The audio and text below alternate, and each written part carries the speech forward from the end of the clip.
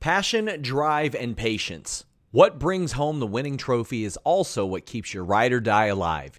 eBay Motors has everything you need to maintain your vehicle and level it up to peak performance. From superchargers, roof racks, exhaust kits, LED headlights, and more. Whether you're into speed, power, or style, eBay Motors has got you covered. With over 122 million parts for your number one ride or die, you'll always find exactly what you're looking for. And with eBay Guaranteed Fit, your part is guaranteed to fit your ride every time or your money back. Because with eBay Motors, you're burning rubber, not cash. With all the parts you need at the prices you want, it's easy to turn your car into the MVP and bring home that win. Keep your ride or die alive at ebaymotors.com. That's ebaymotors.com. Eligible items only. Exclusions apply. Again, that's ebaymotors.com. Enjoy all your favorite sports like never before at BetMGM. Sign up using code CHAMPION and receive up to $1,500 back in bonus bets if you don't win your first bet. When you register with BetMGM, you'll get instant access to a variety of parlay selection features, live betting options, and the best daily promotions in the business. And with BetMGM at your fingertips, every play and every game matters more than ever. Remember to use code CHAMPION and receive up to $1,500 back in bonus bets if you don't win your first bet. Place your money line, prop, or parlay bets with the king of sportsbooks today. BetMGM and GameSense remind you to play responsibly. See BetMGM.com for terms. 21 plus only. Virginia only. New customer offer. Subject to eligibility requirements. Rewards are non-withdrawable bonus bets that expire in 7 days. Gambling problem? Call 1-800-GAMBLER. Promotional offer not available in Washington, D.C.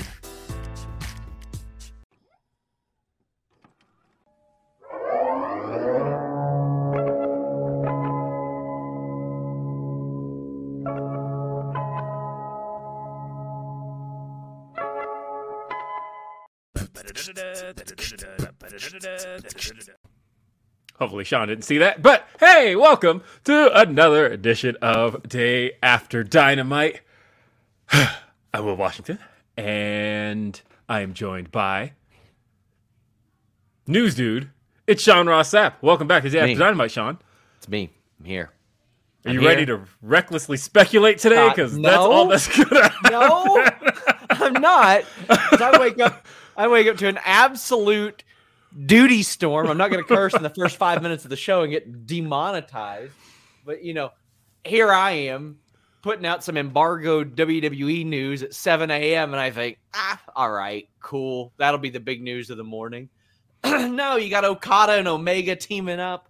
You got this Bucks thing. And let me just tell you, we're right on the Bucks thing.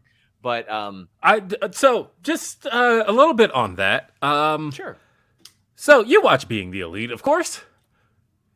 Haven't over the last month, actually, since I got sick. Oh, because I feel like, granted, while your story had a lot more detail, that was something they did kind of casually drop in Being the Elite. It was just like, there's a bit, I think it was like 3 weeks ago, and correct me if I'm wrong, chat, but Christopher Daniels shows up, and like Matt Jackson is like, so I know we're in the middle of like negotiating our contracts right now, and then they like move on to something else. But that was something that they just kind of casually dropped a few weeks ago with Daniels on Being the Elite, I felt like. So when I saw there's a counter to that story, I feel like somebody would have at least pulled that little detail out. Well, I don't watch the product since I almost died. And I'm going to catch up on it. I just haven't had the time to. This weekend, actually, I'm hoping to catch up on Being the Elite. But since I got COVID, I have not watched Being the Elite at all. I've been so behind because the week of COVID, I was supposed to get all those WrestleCade interviews done and edited and transcribed and up. And that just didn't happen. But yeah, I was told that not only are the Young Bucks and I think Dave said that AEW contacted them. I've told that they've been in discussions, and it was from people very, very close as well. But I also had very good sources that swear up and down, like, yeah, they did do a little poke ski to WWE last year as well. But there are so many like conflicting sources on that. On one hand, quite honestly, my most accurate source that maybe I've ever had told me that happened. and then like the person who they likely would have reached out to was like, I don't think it happened. And I assumed, well, if it happened, I figured it'd be through you or through this person or through that person. I guess we'll see. But also, get well soon to Rosario, who broke his leg. Yeah. So I saw that in person, of course, because I was there. It looks so much worse on Dark Elevation than it did watching it in person. Like I knew he got hurt. You could see the spot where, of course, he drops down and then Buddy just goes for the pin. And immediately that told me, okay, something went wrong there because Buddy was clearly supposed to do something. He wouldn't have just tagged in for a pin. And then, of course, when he's being taken to the back, he comes right by me and I can hear him in pain. But seeing it there, I'm just saying, if you're squeamish and you haven't seen Dark Elevation, maybe don't, because it's definitely a Sid level injury. And if you don't know what I'm talking about, just avoid. That's it. Yeah. That's all I'll say.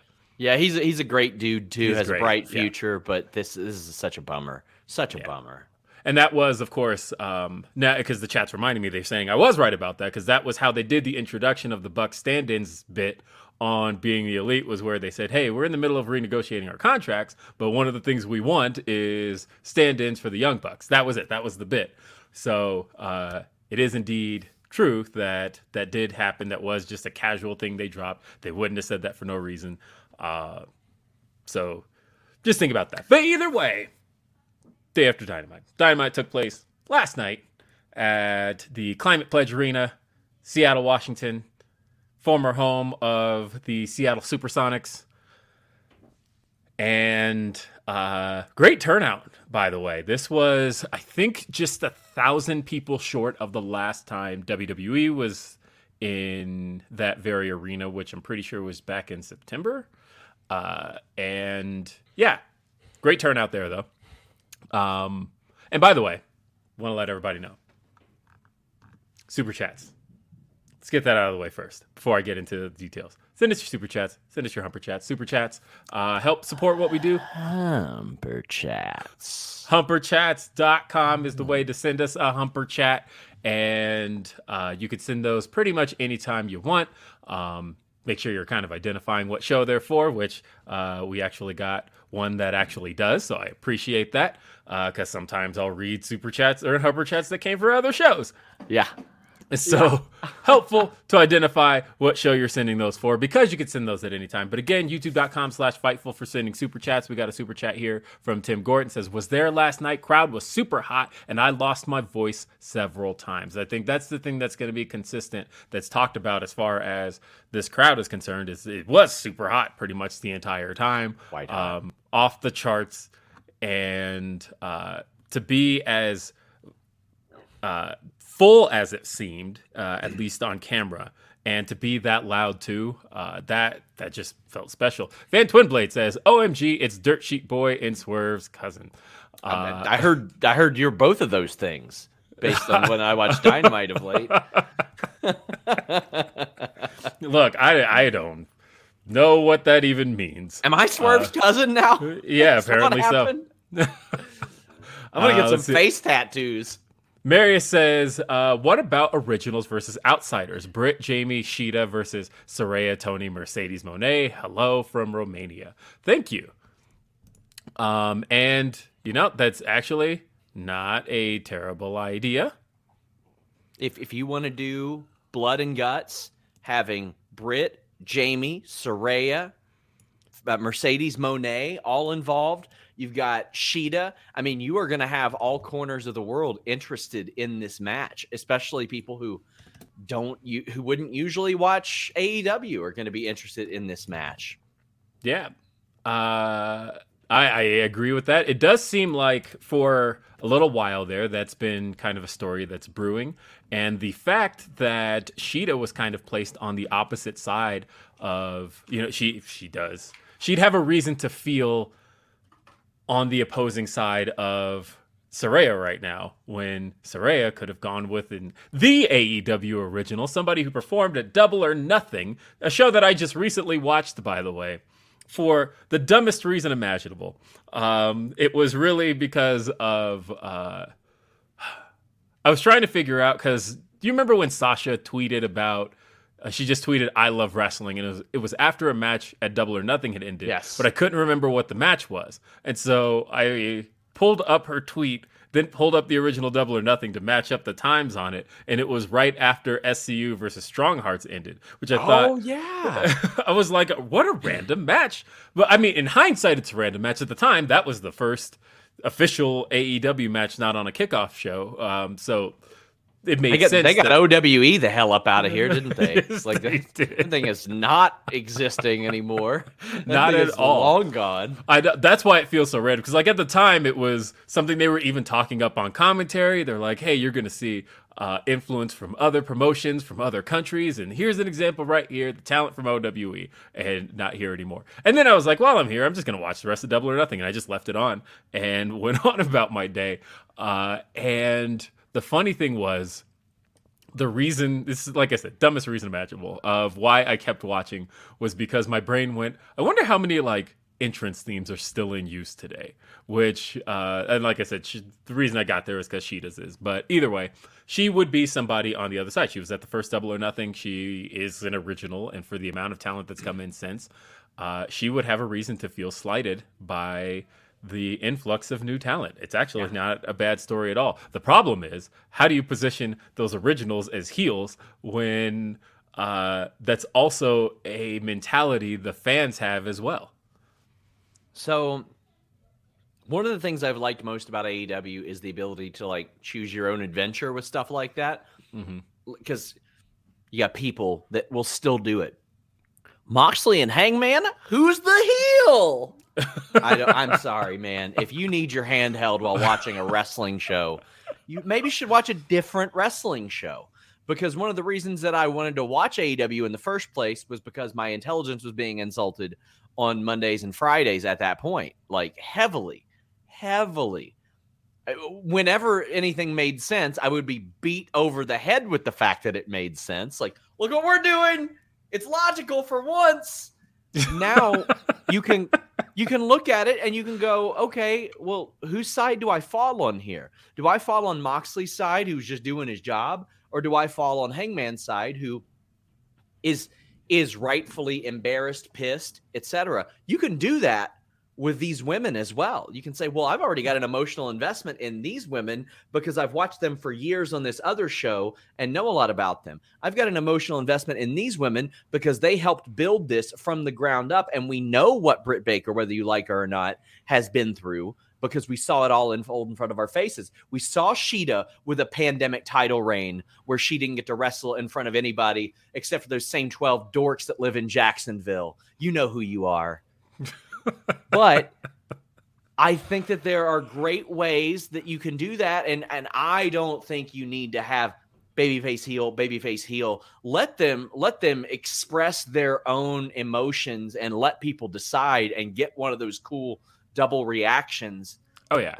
As long as people care, that's what's important. And I think you absolutely make them care. And oh man, it would be really cool to see like Rosa pop up and her and Britt just have to look at each other the whole time and work together and hate her. Oh, I mean, that kind of goes back to the idea of like Survivor Series teams with purpose, right? Where like they have to team up and you have reason behind wanting to get behind the team besides just the fact that, oh, they represent this, represent that. It's like, no, they represent this cause, they represent this cause, and at the end of the day, who is better between the two? I actually do like that. I would love it if Jamie was like so fixated on winning this match that she's like, if our team wins, everybody's getting a title shot. Like, bring all of them. That, like, I think Survivor Series 04, for as horrible of a time period as that was, like the GM for a week stipulation, man, there are a few things I love more than a good Survivor Series or team match like that with gigantic stakes. And women's blood and guts would be a nice transition. Yeah, I agree. I also would like to see blood or guts where you choose. Let's see. Pablo says, for Dad, it says, great Dynamite to start the year. Swerve and AR Fox was a banger. Loved how they used the refs on this show. Rick Knox also refed Killshot versus Fox and Lucha Underground. Aubrey from Seattle got to be the hometown hero, restarting the tag title match. Yeah, I mean, they gave Aubrey a moment. It felt like everybody from Seattle. It's weird that AEW actually not having so many of their stars in, like, not having Kenny, Bucks on vacation. You had,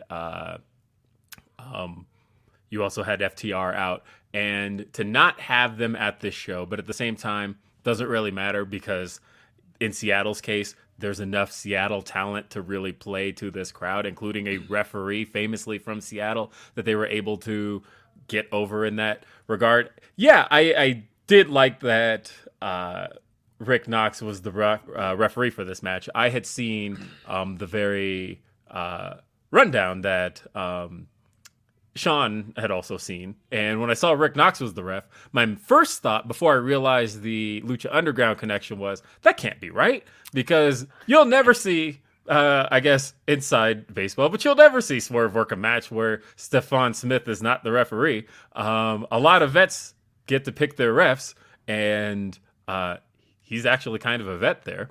And that's his go-to ref. So when I saw a match without Stephon Smith, I thought, that's weird. And then immediately I thought of the imagery of Lucha Underground. I'm like, oh yeah, that's right. Rick Knox ref that match. It's actually a callback. Also, Stephon was absolutely being punished for missing that call earlier in the night. Yes. Reporting it here on Fightful's Day After Dynamite, Stephon Smith. They said he was inept. They said, you know what we do with refs who can't enforce the rules? We replace them with Rick Knox. No nonsense referee, Rick Knox. Rick Knox, you're out of here. You're out of here. He doesn't let anything go. Nope.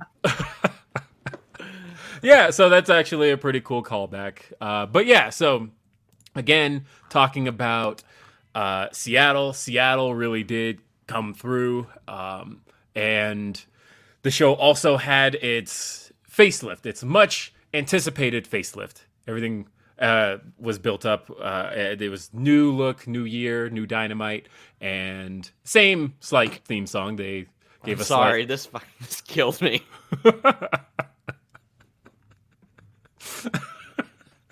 That's not a super chat, but it was too good. That's really good. It was too good. I need a team to try to distract him with laser pointers. That's a BTE skit right there. Like he's just chasing it around the ring. I miss him on BTE, by the way. He was always good. And okay, so talking about the presentation, I know a lot of people felt like, wow, it's too WWE. Pretty much they said that the moment the intro dropped, the stage definitely got a massive upgrade. It's a whole lot of screens, very reminiscent of the old SmackDown Live set. I like that it's screens that are separate pieces and had different video elements. Like the big difference I felt like was that it wasn't just one giant video wall. It was multiple screens that still kind of gave it its own identity, but still felt very sleek, very modern. It did feel like a multi-billion-dollar production the moment the show started up. One of the first changes I noticed, by the way, and we'll talk about Michael Mansouri's addition to the show here shortly, but I wonder if this was one of his changes. But did you notice when the show first kicked off, one of the things that WWE does that AEW does differently is they'll open the show with the opening music, and then we'll see pyro, and then do a crowd shot, and then we hear from commentary. Yes. AEW's way of doing that has always been, and not always, but they started doing it probably about, I want to say like May of 2020, but it was, they'll do the intro and then pyro, but commentary will talk over the pyro, and they just kind of get in. And I know that what that's all about. If I know anything about Tony Khan is all about the seconds on that show. That any second Tony Khan can preserve to have more content on this show, he absolutely will do it. I know that's one of the things that some people hate, that, you know, a celebration will get cut short, things along those lines. And it's because Tony Khan is all about seconds. One of the funny things is when I had pitched the change to Swerve's entrance back in May to cut it down and add the Who's House to it, one of the things that was told and why that was accepted was, oh shit, that cuts 13 seconds off the entrance. Let's do it.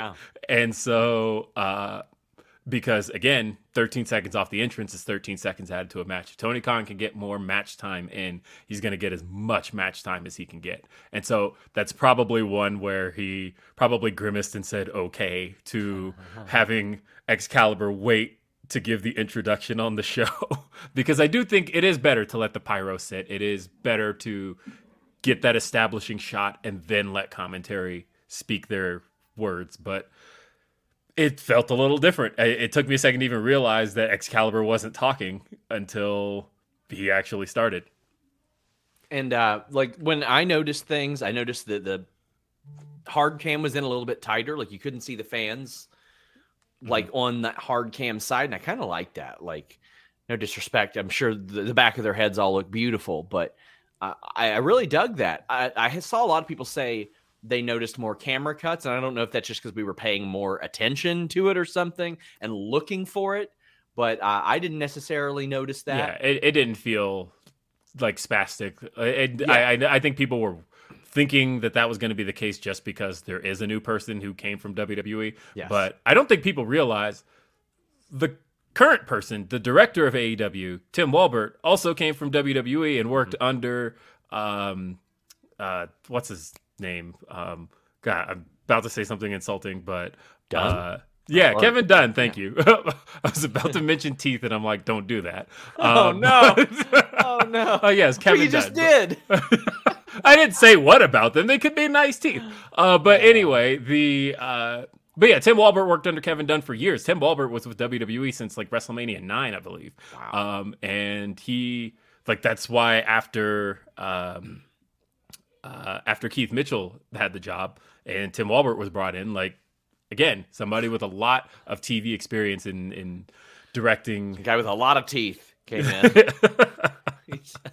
But either way, so I think that's just something people were looking for, because ultimately the direction that comes with having those crazy camera cuts, with having the zoom ins, all of that stuff, a lot of that has to do more so with, I'd say, the creative direction they want to go in. You know, that a lot of that, as it's been talked about, didn't really come about till the Shield, right? Like, you know, that was a big piece of the Shield coming in, was they wanted the show to look more chaotic, and they got kind of addicted to those shots. Way too much. There was even a spot in the Tony Nese Danielson match where I think they could have used cuts when he had the mounted punches on Danielson, and Danielson didn't really have anywhere to sell to.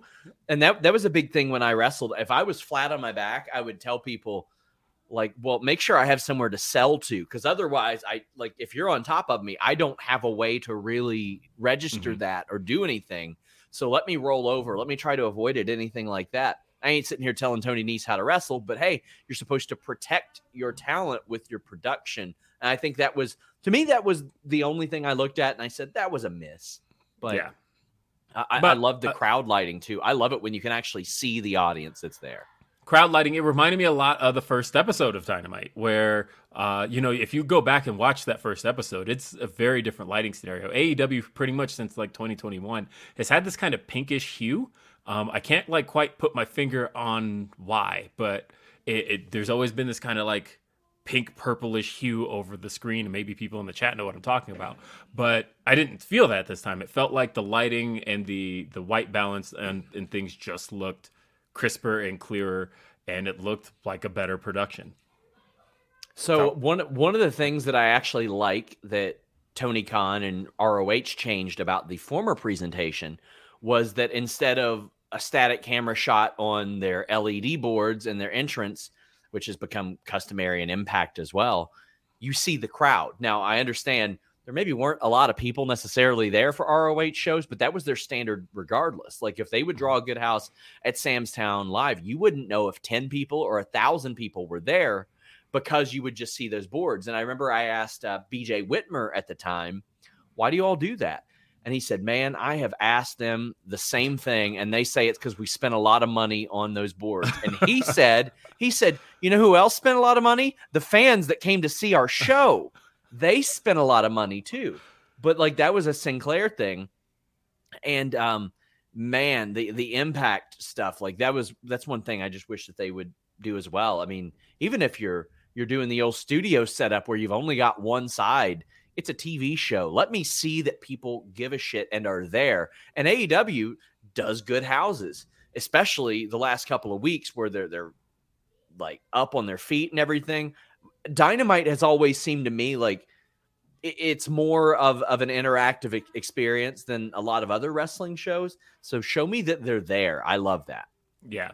That was the thing I hated about Supercard of Honor this year was that I know they wanted to go for the more traditional Ring of Honor look because it was still traditionally booked as Ring of Honor. Tony Khan kind of took it over while that was happening. But at the same time, it was the Curtis Caldwell Center. It's a venue that AEW has run the second most amount of times. Like he knew that venue.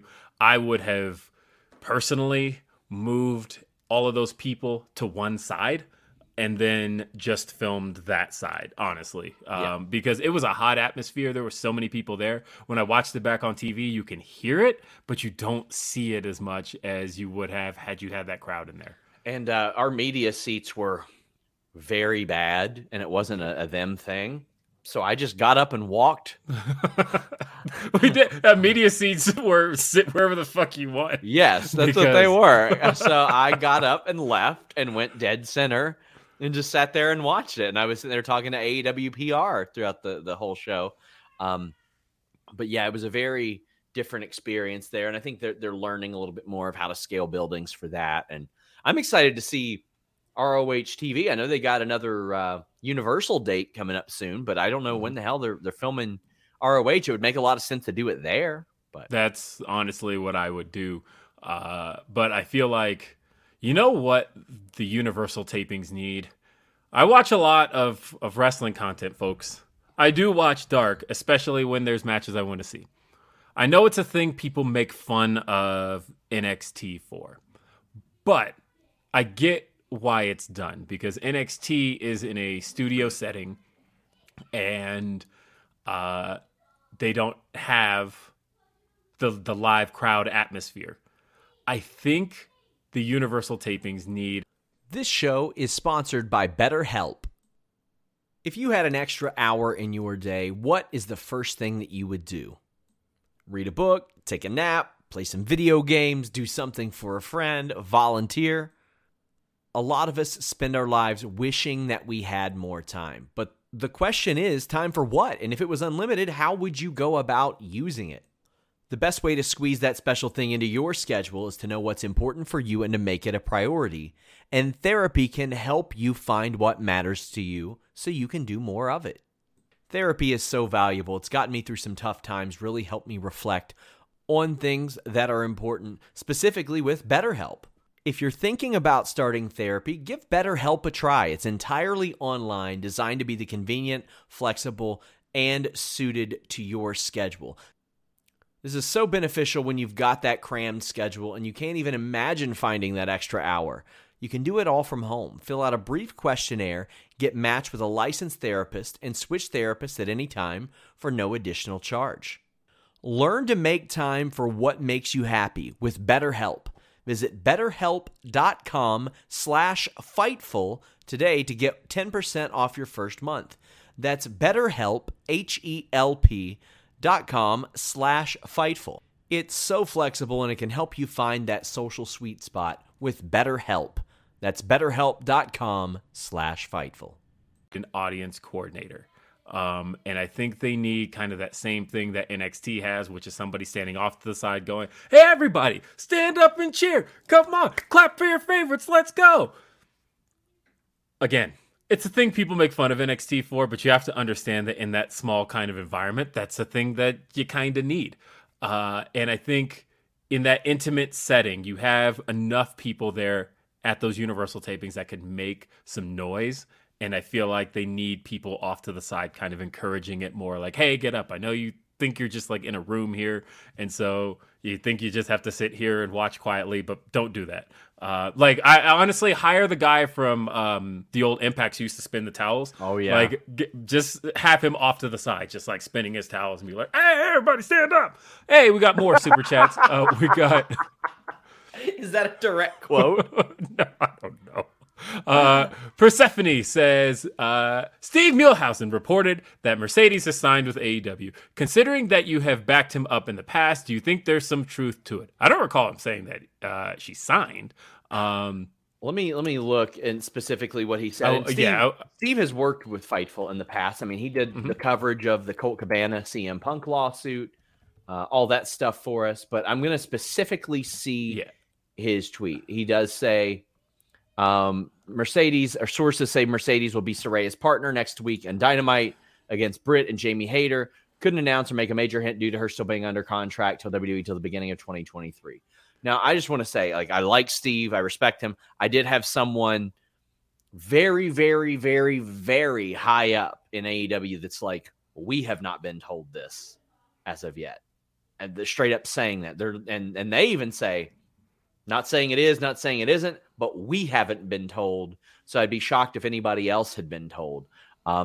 There's an awful lot to unpack there about the Mercedes thing and who, what possibly could it be. Yeah, and I guess this is the point in the show to talk about that. Sure, yes, it is. Now, again, like I said, that's why I didn't want to put those words in Steve's mouth, because I saw somebody else put those there saying Steve said that she signed. People nothing do in that that to tweet us said, all the time. Yeah, all the time. Nothing in that tweet said she signed. The tweet said that she would be Saraya's partner, and I feel like that's an important distinction to make at this juncture. So, of course, God, I feel like I need a graphic. Mercedes Watch 2023. Come across the screen. Give me fancy graphics. If anybody out there wants to make that for us, please do. That would. You got some fancy graphics to make. What are you talking? I know. A bunch to make in a week. I know. That's why I'm like, I ain't got time for Mercedes Watch 2023. But if you want to make a Mercedes Watch 2023 graphic, promise you I will use it. But here we are. Mercedes Watch 2023 continues. So, earlier today, or I guess more yesterday, depends on how late you're talking. But of course, I woke up to it. Woke up to all the tags. Everybody's like, hey, Will, did you see Dave Meltzer said this? And I didn't see, so I was like, let me not respond to that until I actually listen to every single thing Dave said on the matter, so that I have a full understanding, a full grasp on what his belief is on it and why his belief is that. And I did. I listened to the entire thing. I think I've said publicly, I do subscribe to The Observer, and I listen to all the radio shows, and I read the newsletter every Friday. I'm also a Fightful Select subscriber, but also I work for Fightful, so. But I was beforehand. Sean knows. I got the little sticker in the mail. Yeah. But anyway, so as far as what Dave had to say is concerned, so Dave talked about how he is of the belief that she is not the partner. He talked about why he's of that belief, and some of the things he stated have some validity. He mentioned that okay, where should I start, Sean? Which piece of it should I start with that I Better believe you than me is all I can say. Okay. Not trying to get buried on this F4W board. All right. I leave that to me, right? Because that has happened. That has happened. Literally, it's happened to me 100 times. But all right. So he specifically talked about that at this juncture, of course, at the point of needing to sell tickets, why would you not be advertising it? Why would you not leave it as a mystery. He also talked about there's people in WWE of the belief that Sasha Mercedes Moné, as she officially debuted in New Japan this week, that they're of the belief she'll be returning. Now, of course, WWE did finally remove her from the active roster page today. She is now listed under alumni. People were waiting for that to happen. I kind of said that, like, if you look historically as far as how quickly they do that, it's hit or miss. I took a screenshot of Adam Cole on AEW TV while he was on the roster, like at the same time. I have the screens side by side, just as a, they're not that quick with that if they don't necessarily have the necessity to move that quickly on it. So there's that. Sorry, go ahead, Sean. You look like you were going to say something. No, okay. Absolutely not. I wasn't going to say anything. Oh, your mouth fixed like you were about to say something. No, I've got lockjaw right now. Oh, okay. I do. Well, okay, all right. I wasn't sure if that was just like, I don't know, a Sean-ism. But he also mentioned that he's gotten no word on whether or not it's her, and people close to her have said it's not. She's reportedly told people it's not. And then he also mentioned that he's heard from people in the match that it's not. So, a lot to unpack there. I will say that I'm still at the same point. Sean knows I have a fairly good relationship with AEW. There's a lot I can ask for. There's a lot I can typically ask and get answers on, and get answers pretty quickly. If I were hypothetically, and this is a scenario I gave Sean earlier, but if I were to hypothetically ask AEW, hey, I heard The Rock is coming in. Can you tell me about that? There is any truth to the rumors that The Rock is coming in? I would immediately get what the fuck are you talking about? No, The Rock's not coming in. Don't report that in any way, shape, or form. Don't even address that as a rumor, right? Like that is, they would be very quick to shut that shit down. I can tell you guys also, if there's an interesting approach that I had mentioned on the Fightful Select show I did. It was 1 year to the day of us reporting the CM Punk news. Somebody had asked Tony about that weeks before I reported it. But what they said is, hey, I've heard that CM Punk has signed. Can you dispute that? And Tony goes, WTF? Yeah, I can dispute that, because he hadn't signed. You have to be clever about how you word things sometimes. Oh, yeah. Well, and which I know that you're very conscious of, but a lot of people aren't. Yeah, and so, but that's the thing is, usually if I ask and I get no sold, that is usually the smoke to the fire for me. If I ask about something and it's like I get left on red, and then 3 days later something else comes up, and I do get it answered, and it's like, I know you can see that one message above this one, yes, and you didn't respond to that one. And so that, of course, is something I've been conscious of this entire time. And this entire time, the response has been no selling. And again, if it was something that they wanted to completely kill, that would be very easy to do. So I'm still thinking about that side of it. And I should throw in, for all the people that say, wrestlers working this person, working that person, I can tell you from experience, largely they it's not anything like that. I very rarely deal with that. A couple times I have, but usually it's not a thing where they're like, oh, let me just lie to this person. They'll just outright ignore it and then resume the conversation as if that message didn't get sent. Oh yeah, I imagine it like a scenario where you're talking to somebody in person and they just kind of zone out. Yeah, that's crazy. And then, one of those. And then just like start talking about something else. Yes. And so, of course, there's a couple of hints in last night's show that don't feel like everything has a whole lot of certainty. Of course, the big one is Britt mentioning that she's the boss, wink, and continuing on. Why tease fans with something if you know you're not going to deliver it? I know people. The funny thing is the example people keep going to is, well, what about Christian Cage? They teased Christian Cage as this big signing. He learned from it. Well, two things. One, I think that was a case of Tony misreading the room, because Tony, like me, big Christian Cage fan.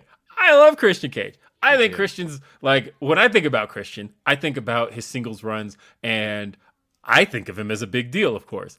A lot of people didn't see him as a big deal. A lot of people see him as secondary to Edge. And so I think that was more a case of Tony thought that was a big signing. Tony thought that, look, this guy was just in the fucking Royal Rumble, and it was a big moment in the Rumble, just had this hug out moment with Edge. This is a big deal to me that I just got this guy to come over to AEW. He didn't necessarily intentionally oversell that one. I think he thought that that was the right amount of hype for Christian. I think it didn't help that, like, you had people in the company, not trying to bury anybody, but like people of influence that followed Christian on social media and kind of tipped it off. And a lot of that, I feel like if it were a true surprise and it hadn't leaked, sorry guys, it would have been probably received a little bit better too. But there's such an extreme series of circumstances that are so preventable. And I know that Tony reads this stuff and he is very aware of this stuff, but like, they announced this a month ahead of time. More than a month. It's more than a month ahead of time. Yeah. And been 5 weeks. Yeah. FightfulSelect.com reported that Mercedes tied up her deal with New Japan by the last week of November, is what I was told. So it would have been shortly after that this gets announced. We now know that. It was announced for LA, a major market. It was announced with their biggest homegrown women's star, their current champion, and objectively the biggest women's name in their division, all a part of the match. So if you're teasing a mystery partner, it's got to be on par. That's why I've been saying Sasha or AJ, only ways that it could possibly work for me. It ain't going to be AJ. It would be wonderful. I would love that, because that would have a whole other set of implications for CM Punk, obviously.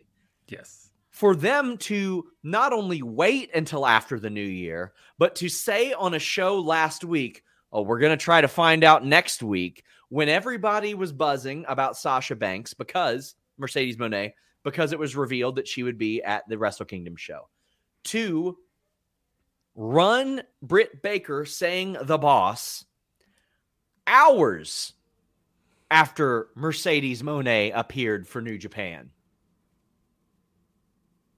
For them to wait until after the new year, when Mercedes was contractually available, to say that it was Tony, instead of saying it weeks and weeks and weeks ago, whatever, she popped up and they said, well, she's medically unavailable. So, yeah, I'll say this.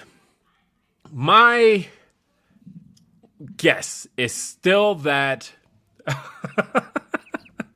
I still have the following stance on this. I agree with everything you said there. All of that preventable. I even think about the fact that, hey, youtube.com/Fightful, we had an interview with Tony Khan here. And that very match was asked about. And his answer, of course, talked about alluding to the idea that wouldn't exactly behoove him to reveal anything about that before January. So, my thinking, and I'm not saying anything's changed. Don't quote me that anything has changed, because I'm not saying that. What I am saying, though, is that when this match was made, I am at least of the belief that somebody was of the belief that it would be Sasha in this match. Not saying that's changed. I don't believe that's changed. I still believe that the way it was announced as Tony, and having Shida very visibly upset about that. Again, this is pro wrestling. This is one of the most on-the-nose things I've ever seen in my life.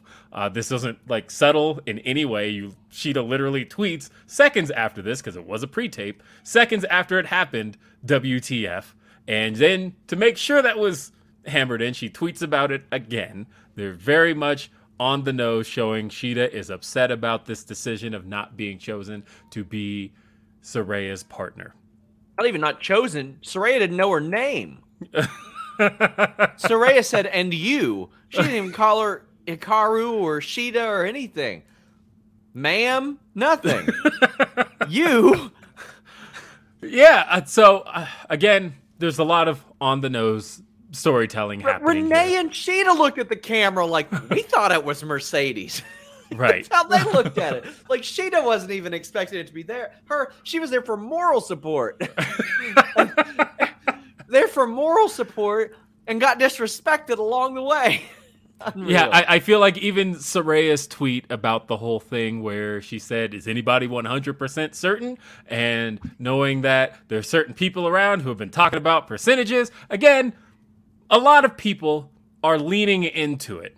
And so knowing that, I don't think anybody is still knowingly playing into something they don't think is going to happen. That feels irresponsible to me. Let me share the Shida tweet from earlier. That's her current reaction to this situation. So again, feels very on the nose. It feels very like we want you to feel the way Shida's feeling about this. We want you to be like, huh, that's a head scratcher. But Dynamite went off the air with Toni Storm still announced as the partner. I guess my only question is, at this stage, does Rampage go off the air with that? We don't know. And I think that would be the good thing. Instead of letting people fester and perhaps get a little pissy in their panties about it, you got a live Rampage Battle of the Belts where that can happen. I don't want to put too much out there, but I mean, you know what I know too, and it was heavily implied to me, if not outright told. Ain't nobody in that match talking to anybody, especially in your line of work, buddy. One of those. I don't know. Yeah, I definitely know what you know in that regard, and that I find interesting. What I always tell people is, because everybody thinks this shit is so easy. They think it's so what on earth is Jeremy doing? He forget to turn his camera on before he jumped in. He did. Ultimately, what I tell people is we talk to Jeremy, what are you doing? That was Alex's avatar for his NXT bit that actually makes us quite a bit of money. Guys, I'm sitting between two of the greatest wrestling journalists of our time. Not a journalist. I straight up told Kip Wrestling Sabian journalist. because Kip Sabian tried to call me the same thing the other day, and I looked straight at him and I was like, nope. Look, journalists have this thing called accountability, and I don't have none of that shit. I goddamn near think that quotation marks are in my name now. Like, I'm so sick of this shit.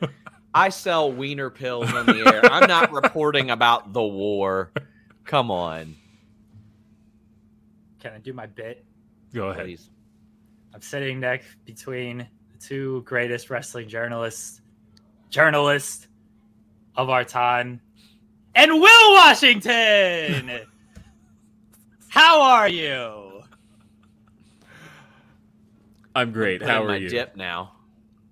I'm eating apples. They're good. Ground ball grape. That's the Big League Chew is good shit right there. I had a banana like right before the show, so I guess there's a peel here. There you go. There you Listen, go. if anybody's following you, throw that shit out the window. You're good to go. Just send them skidding off. Yeah, it'd be great. How you doing, Jeremy? I'm very tired. Sean Ross Sapp has me waking up at 1 a.m. to cover Wrestle Kingdom and then 4 a.m. to cover New Year Dash because I'm not a fake New Japan fan like all these people. I'm so excited for Wrestle Kingdom. Oh, Mercedes is going to be there. Oh, Kenny Omega and Will Ospreay. Can't wait. Great and match. then where are you on New Year Dash? Huh? Where are you And at? it told you, it I was out. Because you're fake fans. It advertises to you. It said literally, "Hey, 24 hours from now, come back for New Year's Dash." As soon as it ended. No, Fake you know what though? fans not showing up. I have to say, by the way, I'm just gonna put this out there. If you're mad about it, I don't give a shit.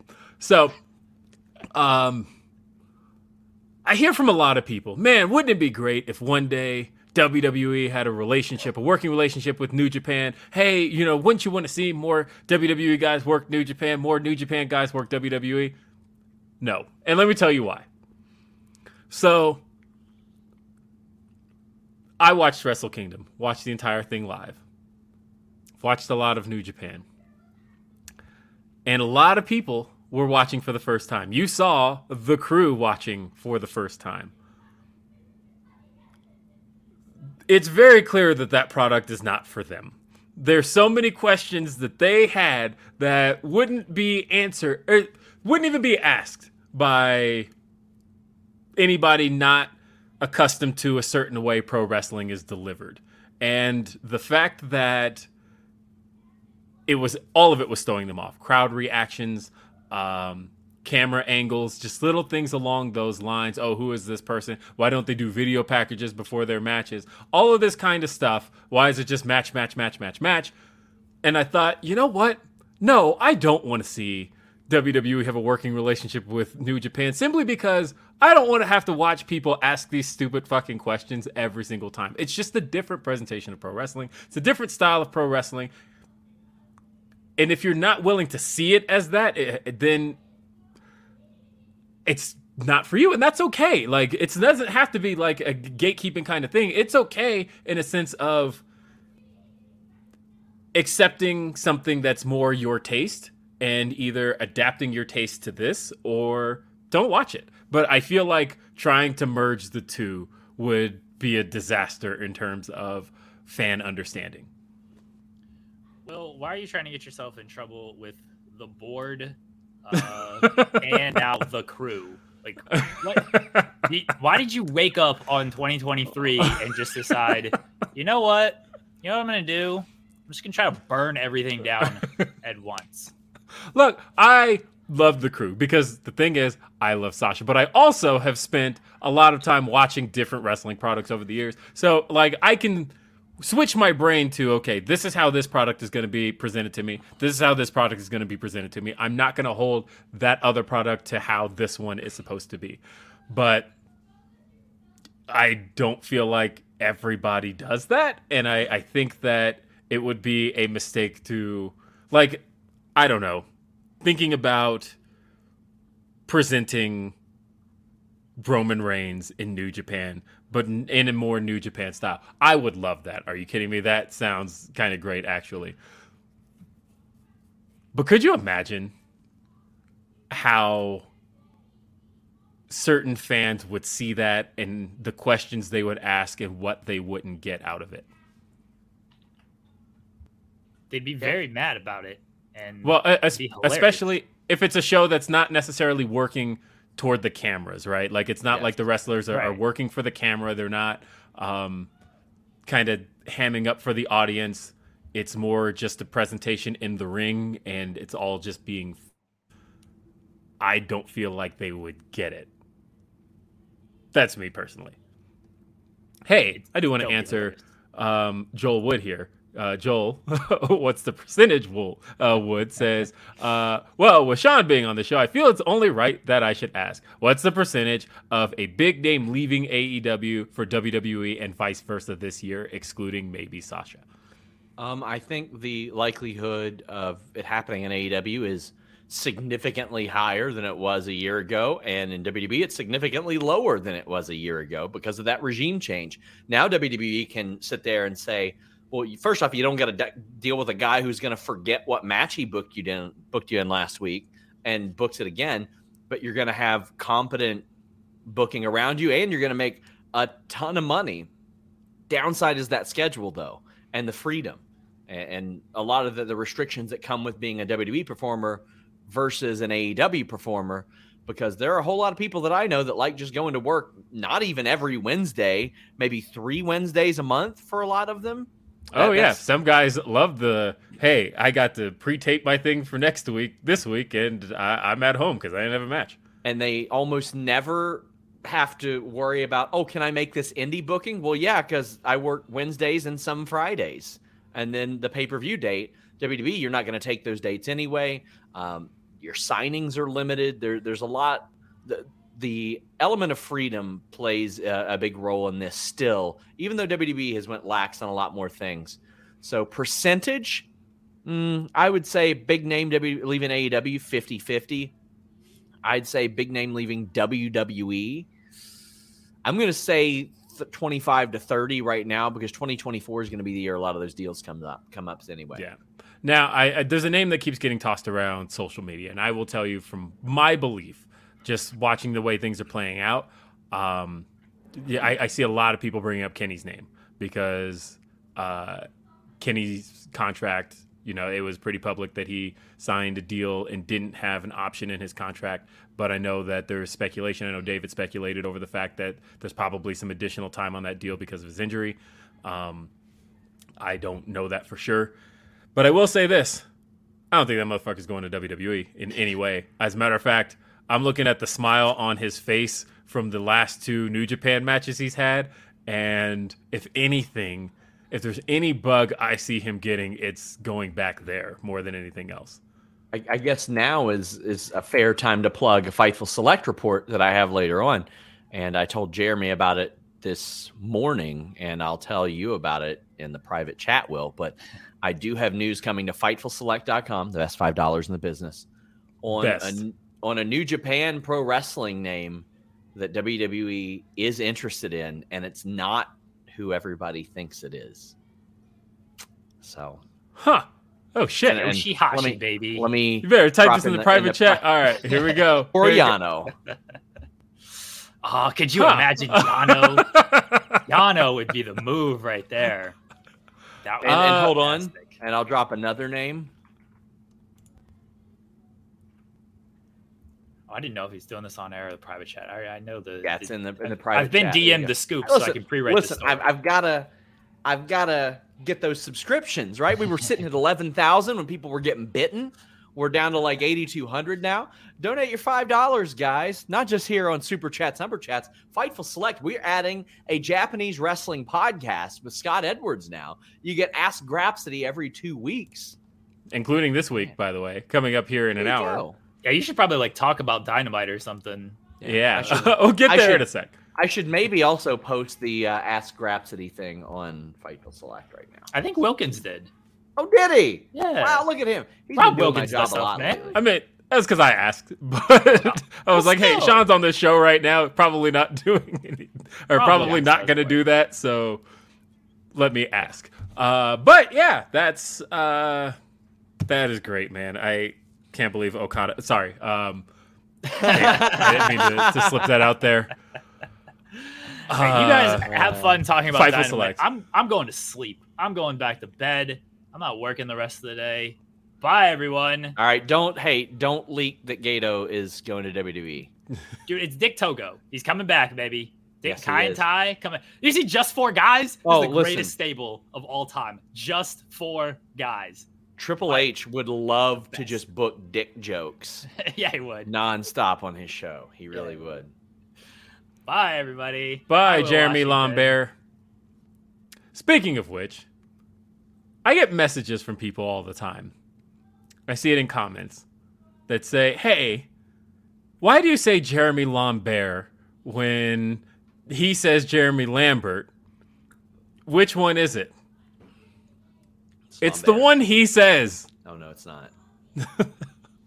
But as far as I'm concerned, he is Jeremy Lambert. I thought it was Lambier, like the basketball player.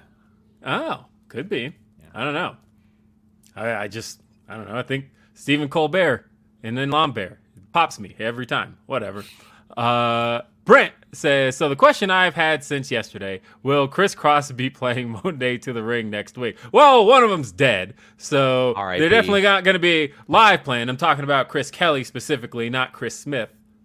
And I know that because, I know the difference between my Chris's because I was obsessed with Chris Cross growing up. Anybody who's seen the picture of me with braids maybe doesn't know that that's where that comes from. Obsessed. Knew all the songs. All the songs. All of them. I remember I know. missed the bus. Word for word. I used to.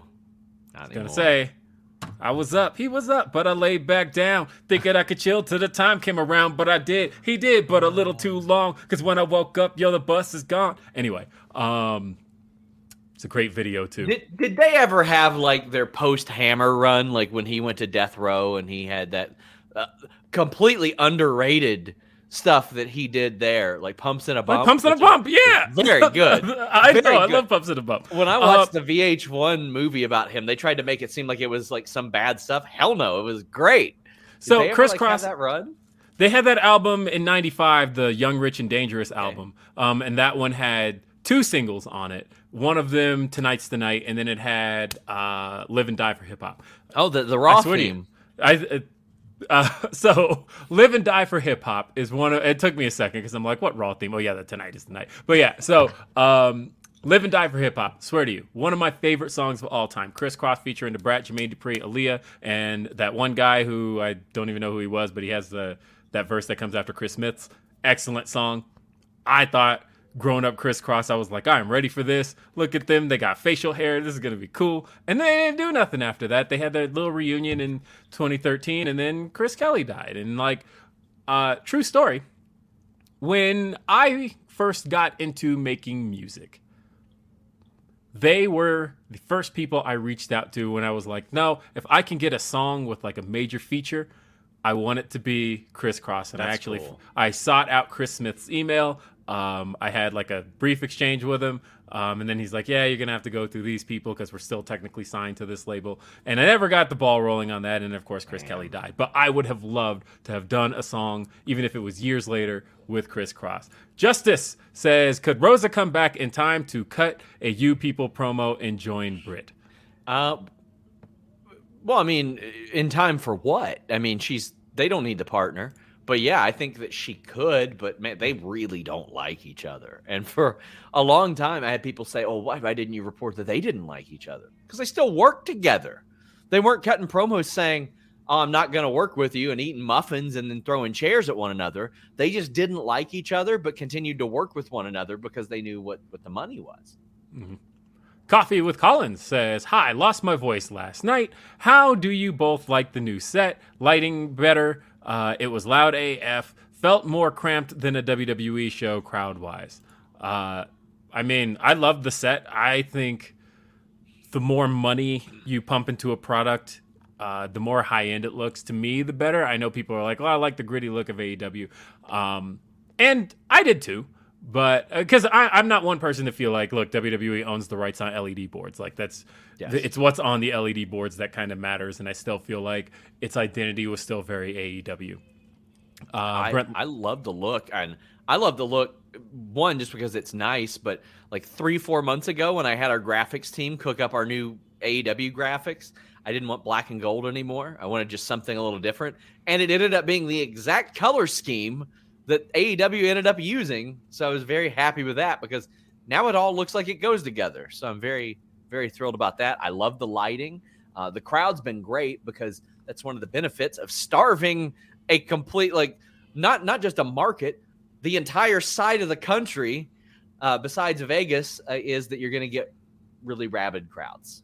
Yeah. And Seattle had been itching to have that lineup. And the interesting thing was, I loved how the show, it almost like layered things in terms of everybody's proximity to Seattle. And that, like, yeah, Brian's, from Washington, but he's from Aberdeen, Washington. So he's like on the bottom. And then you have Swerve, who's from Tacoma, Washington. And then the guy from Seattle, Darby, gets the main event. He gets the victory. He gets the big celebration because he is Mr. Seattle as far as AEW is concerned. We have a Humper chat here. This one comes from Rerun. It says, I think these West Coast shows are going to be very loud. Darby winning was a nice surprise. AR Fox always impresses, hoping he stays in the top flight orbit for trios. I think that's supposed to be the case. And I talked on Grapsody this week about the fact that the match with AR Fox wasn't even supposed to happen. Swerve was supposed to get...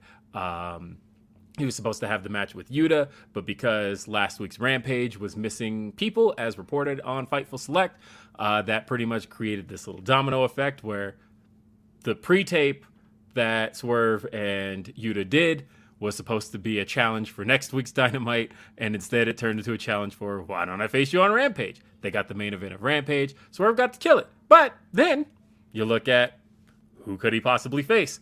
And I love that they collectively came up with the genius idea of, well, let's instead run back one of Swerve's biggest rivals from his pre WWE career, and Killshot AR Fox, Dante Fox at the time, and they got to rerun that match in Seattle in front of Swerve's hometown. Swerve, of course, had a remix of his theme song.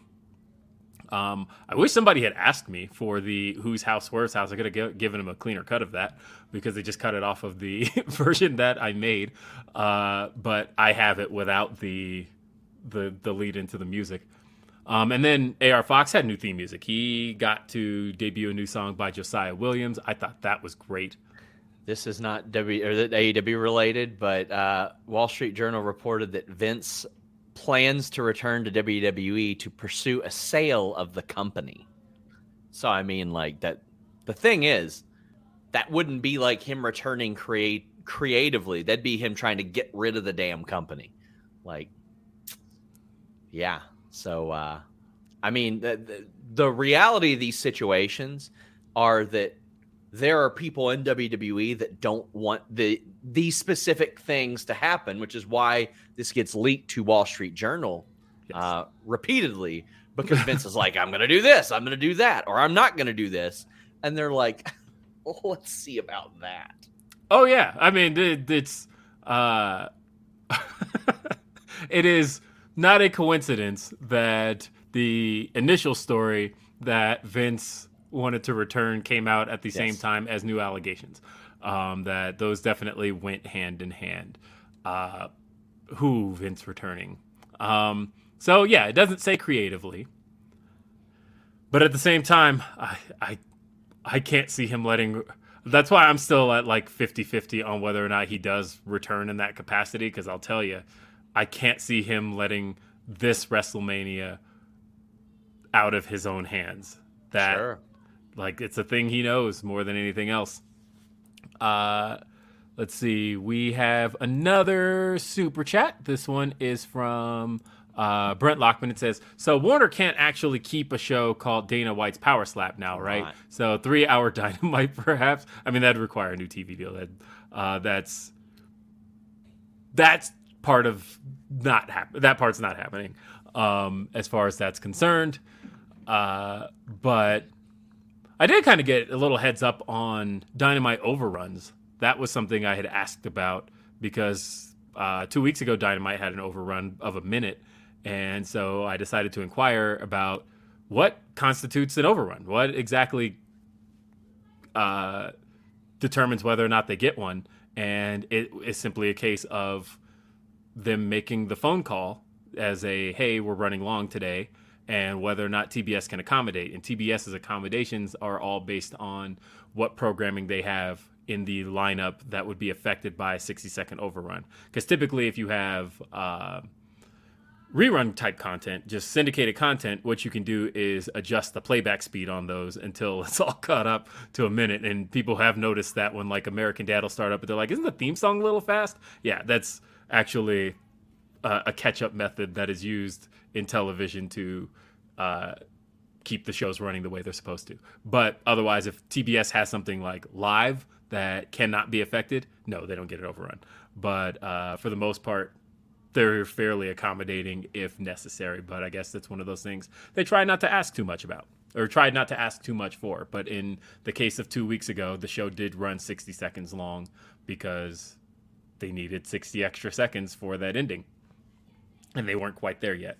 But a call to TBS will do it. That's fascinating to me because, I mean, like WWE hasn't had overruns for a long time. And on SmackDown, like they got to get out a couple minutes early for local news. Like they're out by like 9:57, 9:58. It's pretty wild because I remember WWE USA was like, whatever you all want, guys. Whatever. Yes. We ain't paying you any extra for it. So there you go.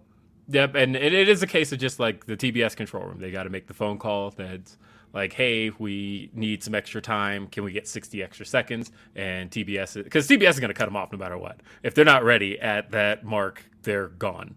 And so it is get out to the TBS control room. They have to know exactly what time they're off. And usually they'll accommodate as long as there's no live content that would be affected by it.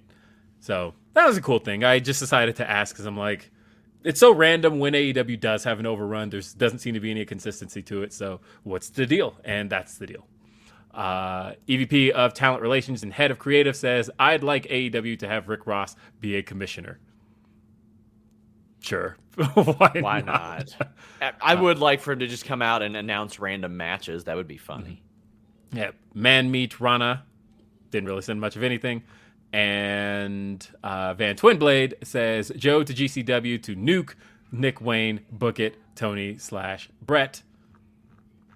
Joel says, WCW even had audience coordinators for WCW Saturday Night. They would hold up signs telling fans to cheer or boo. Like I said, it's not a bad idea for studio wrestling. I think if you're doing it in a studio, you have to have some kind of indicator, because I personally feel like if I'm in a room with people, I'm less likely to be loud than if I'm in a stadium. Like in a stadium, that you're conditioned to be loud, but in a studio, you're kind of conditioned to, okay, like we talk in normal room voices. We don't scream our heads off. So I feel like there needs to be somebody encouraging it. Coffee with Colin says, lots of Sasha fans joined New Japan and bought Wrestle Kingdom 17. Do you think those same casuals will still translate less than a week out with the Tony Shida angle? I mean, if for some reason it's given hope that it will be Mercedes again, then yeah, I think that we'll get some sort of crossover. I think we'll get some sort of a bump for that, but I really hope they get on this on Rampage or Battle of the Belts. NBA Mixdoc says, Will has spoken a lot about expectation management in the past few weeks. That is a term I've used a lot. I think that TK did way too little too late of that if it's not Mercedes. Agreed. This is the same thing Sean said. Sean talked about the fact that there are a lot of preventable things here that if it were Tony Storm, and it's not a knock on Tony Storm. I was a big fan of Tony Storm's title reign. I think Tony Storm's great, but I do think that if it was always going to be Tony Storm, look, AEW barely announces matches the week before, let alone a month in advance. If they knew it was going to be Tony Storm, I don't think it would have been back then. I don't think they would have announced the match. I don't think that would have been the case at all. And again, getting ahead of things and setting expectations. Something tells me we're still waiting here. That's just my gut feeling. And again, if I'm wrong, I will be the first to delete my Twitter account. No, I'm kidding. I will be the first to admit it. No, I would absolutely disappear from the internet. Like, hey, why did you listen to me? I don't know any fucking thing. No, I would be the first to admit it, but I just feel like something's up. I don't know what it is. And I've said straight up, I don't know.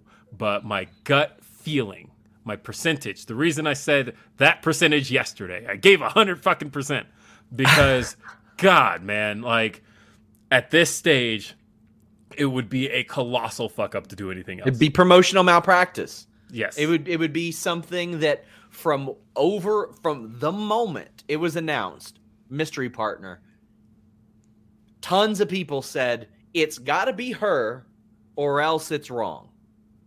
The locker room was saying that. Not saying that they knew, but more like, oh shit, is this Sasha? Are we getting Sasha? I don't know. I think we're getting Sasha.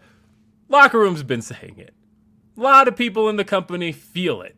Like, no, we don't know, but I talked to somebody Monday who said, man, would that be cool if she were here? That would do a lot for a lot of things around here. Let's see. Joel also says, is it possible Tony and Mercedes just haven't agreed to terms yet? We've known Tony to take verbal commitments and not have the person sign until the day of the show. That's actually how things go most of the time. That CM Punk wasn't signed until the day of the first dance. Bryan Danielson said he didn't even meet Tony Khan until All Out.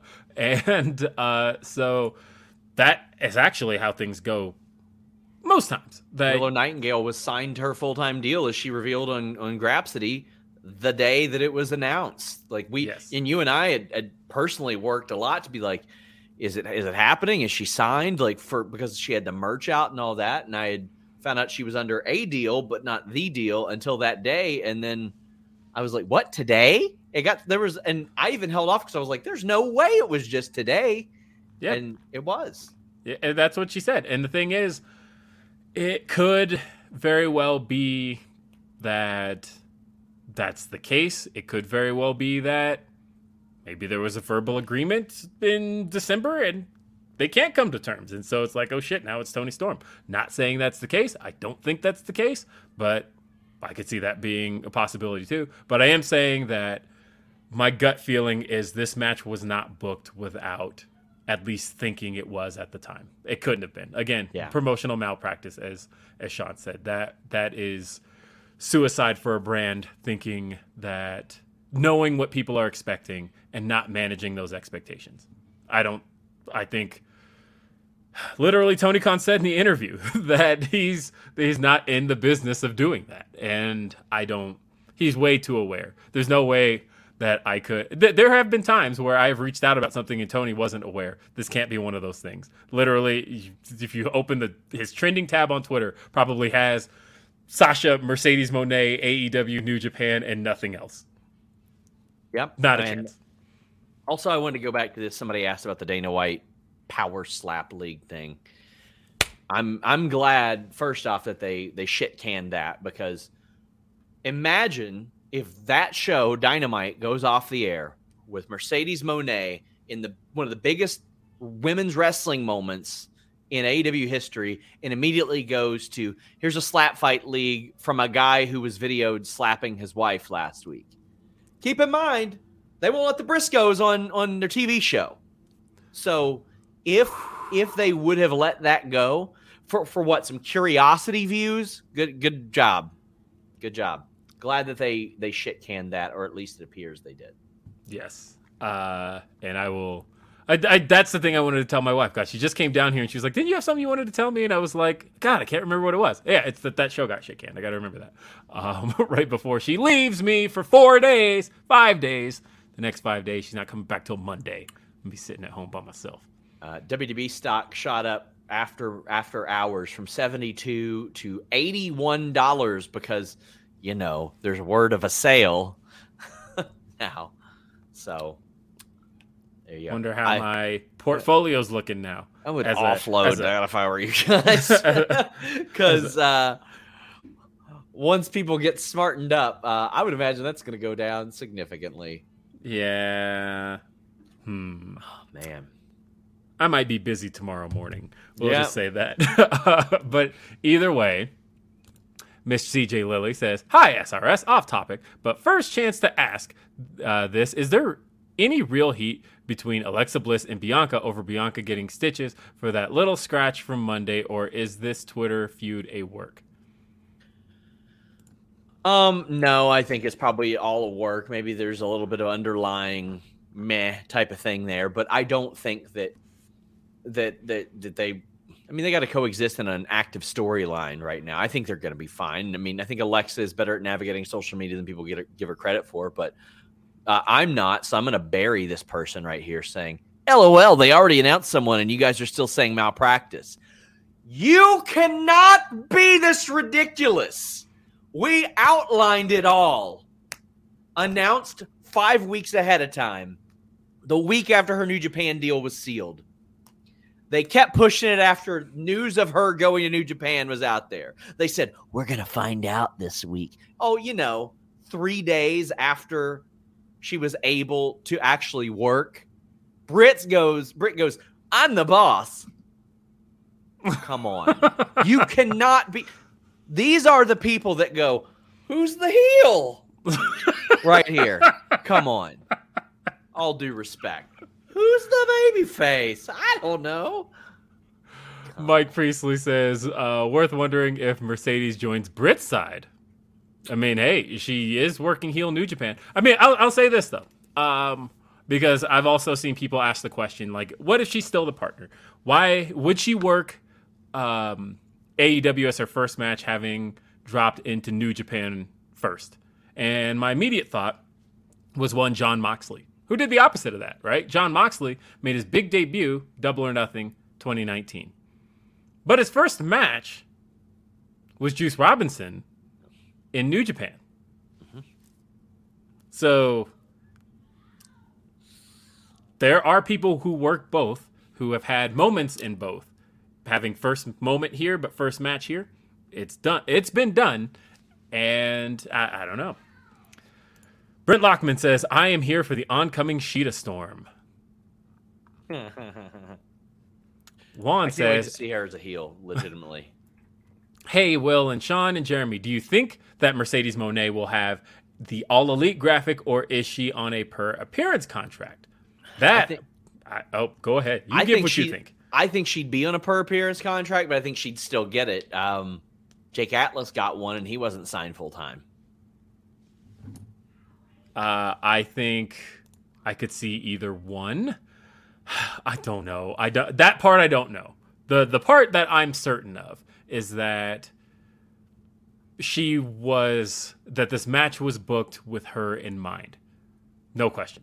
I can't see any other way to have possibly, unless I've completely lost any faith in anybody putting these matches together, anybody booking this. That's all I'll say. Yes. And the Pro Wrestling Podcast. Hey, I do one of those. A few of those, actually. Will, about Mario Kart, the highway after this. I'm ready for it. Ready for it. That's all I did, by the way. I bought all the new Mario Kart tracks. I think there's like 24 of them. Bought all of those for Christmas for my kids. I've probably played them more than they have. Mr. CJ Lilly says, if it is Mercedes, who says it's boss time? If they do, and here's a swerve, could it be Mandy? Nah, this was booked before Mandy was released. That would contextually, I guess, kind of make sense with the ties between Mandy and Saraya. I don't think it is. Also, does Omega's eye affect the last trios match next week? No, he just worked a match yesterday. Yeah, I think he'll be fine for that. But I heard that came from the cheeky Nando's kick. Yeah. And again, Mr. CJ Lilly says, feel slightly gatekeeper like this, Will. You don't like the Bray stuff, but I'll never tell someone not to watch it, especially if you want the brand to grow. Again, not trying to be gatekeepy in that regard. More so, because again, yes, watch the product. But also, I think it is important to accept what the product is versus trying to watch it for what it's not. That's the important part. Watch whatever you want.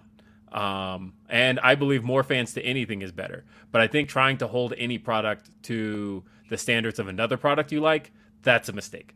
And that's what I want to see less of. Yeah. Let's see, Jeremy is the GOAT from the Pro Wrestling Podcast.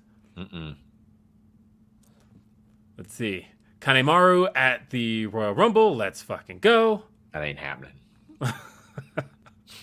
Do you think we see any Forbidden Door people at the Rumble, Sean Ross Sapp? I think it's possible. Rocky Romero told me as of last week that he didn't know of them asking for anything in return for letting Carl Anderson work Wrestle Kingdom, but he said, if they did, we would have to at least look at it and explore it.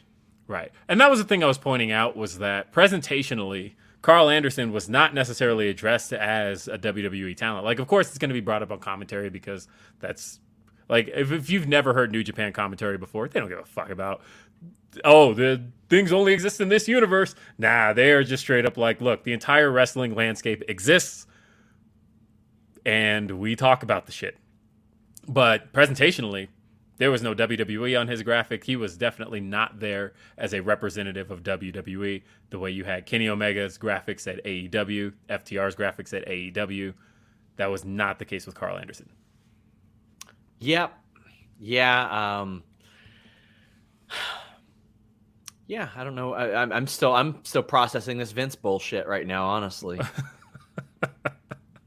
Sean remember how we just talked about, you're having the conversation, but they're just kind of like zoned out. That was me. Yeah, that was me. That's Sean.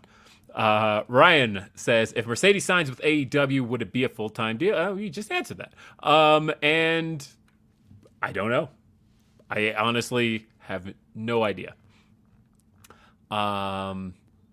And want to make sure I get through all of these. As far as Dynamite's concerned, obviously we're going to kind of just speed through the things that happened on the show because really quick, we had opening match, saw Chris Jericho versus Ricky Starks. Phenomenal in the sense that the crowd was into this every second. I was slightly annoyed at the crowd chanting for Aubrey Edwards, mainly because it's I don't ever like people taking away from the match itself. It was my least favorite thing in 2014 where crowds would chant for JBL, mainly because one, JBL was shit at commentary, but two, there's a match happening in front of you. Like, chant for the match. But then I was like, that's our hometown as long as this doesn't go on too long. And then they were way into the match itself. Chris Jericho did a good job getting the heat back on himself by shoving Aubrey. I thought that was great stuff. Ricky Starks got an ultra clean win after it looked like he wasn't going to. They really baited us with Ricky getting knocked out during the Walls of Jericho spot by Matt Menard. And for a moment there, I thought, okay, maybe we do the rematch for Revolution. Nope, Ricky Starks just won. And then he won with the spear, clean as a sheet after the match was over. Then we saw the Jericho Appreciation Society dump Ricky Starks out. And Action Andretti tried to make the save. Wasn't able to. Feud looks like it's going to continue with some type of stip. Then we had the tag titles on the line, and we saw the Acclaimed almost lose the tag titles. I loved the swerve. I thought it was really good because they are smart enough to realize the criticism that nobody wants to watch Jay Lethal and Jeff Jarrett anymore, much less with the tag titles around them, but they're still very good performers.